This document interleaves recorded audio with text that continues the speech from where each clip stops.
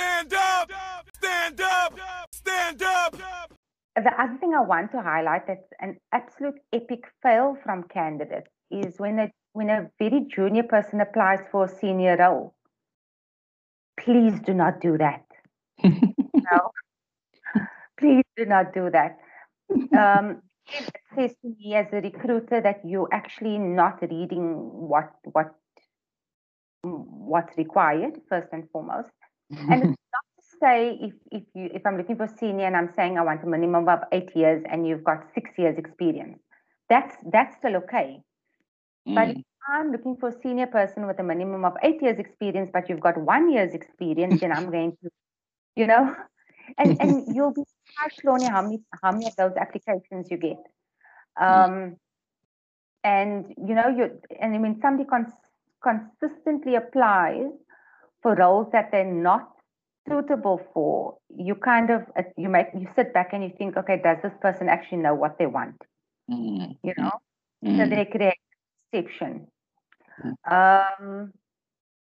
Yeah.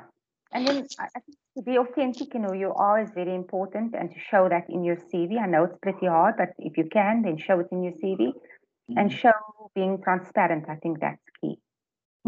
I like what you said. Everything seems like points back to actually being honest, not just with the people, the potential employer, but also with yourself also.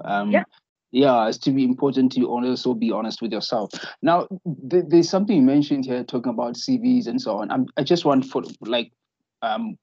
lastly, just your tips on CVs, because like you said, that sometimes you have self-taught applicants and then they might have played around with certain technologies and they have maybe a link to a website or whatever to showcase their work, But I'm just curious, some of them will be like, but I did send them a link to my portfolio. Why do I still need to say much in my CV? And some of these people are very technical people, and their levels of communication and their level of describing something isn't really so well. So what would you say your tips are when it comes to putting together a CV, especially for these data-related roles?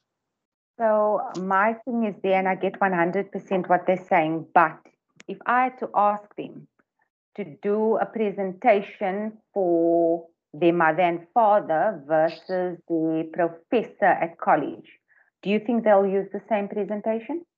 Absolutely not. Exactly.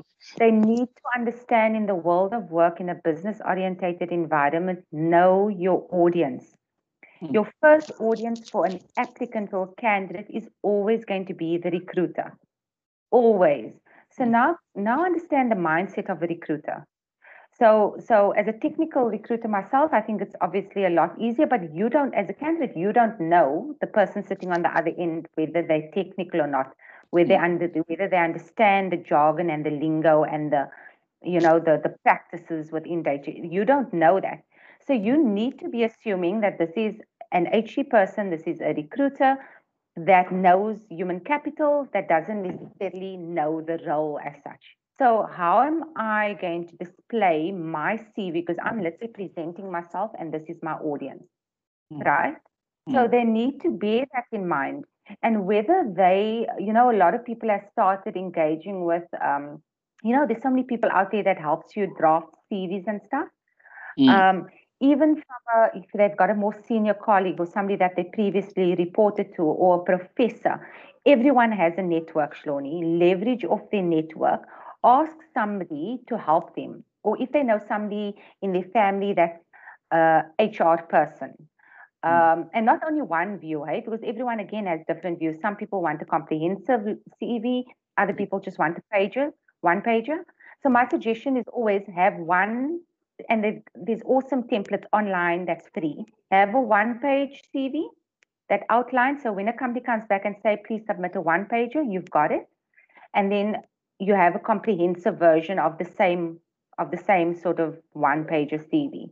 So that would always be my advice, to have two versions.